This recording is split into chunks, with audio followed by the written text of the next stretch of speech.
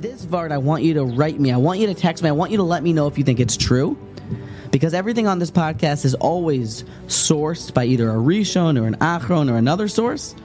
And we strive not to say our own Torah because who knows if it's true here.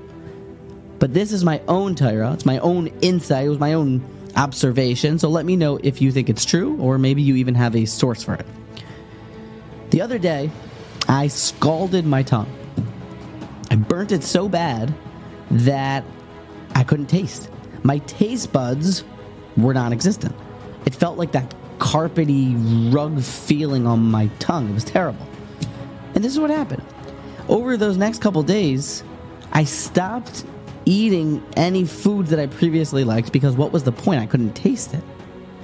It was misoyer me that we all sing and we try to have a Geshmak in Yiddishkeit, and it's Geshmak to be a Yid, but it's not a necessity, we think, to have feeling in Yiddishkeit, or it's not a necessity to enjoy learning. But it came across to me that eventually I started to just not care about the eating because I couldn't taste it and I didn't have a Geshmak.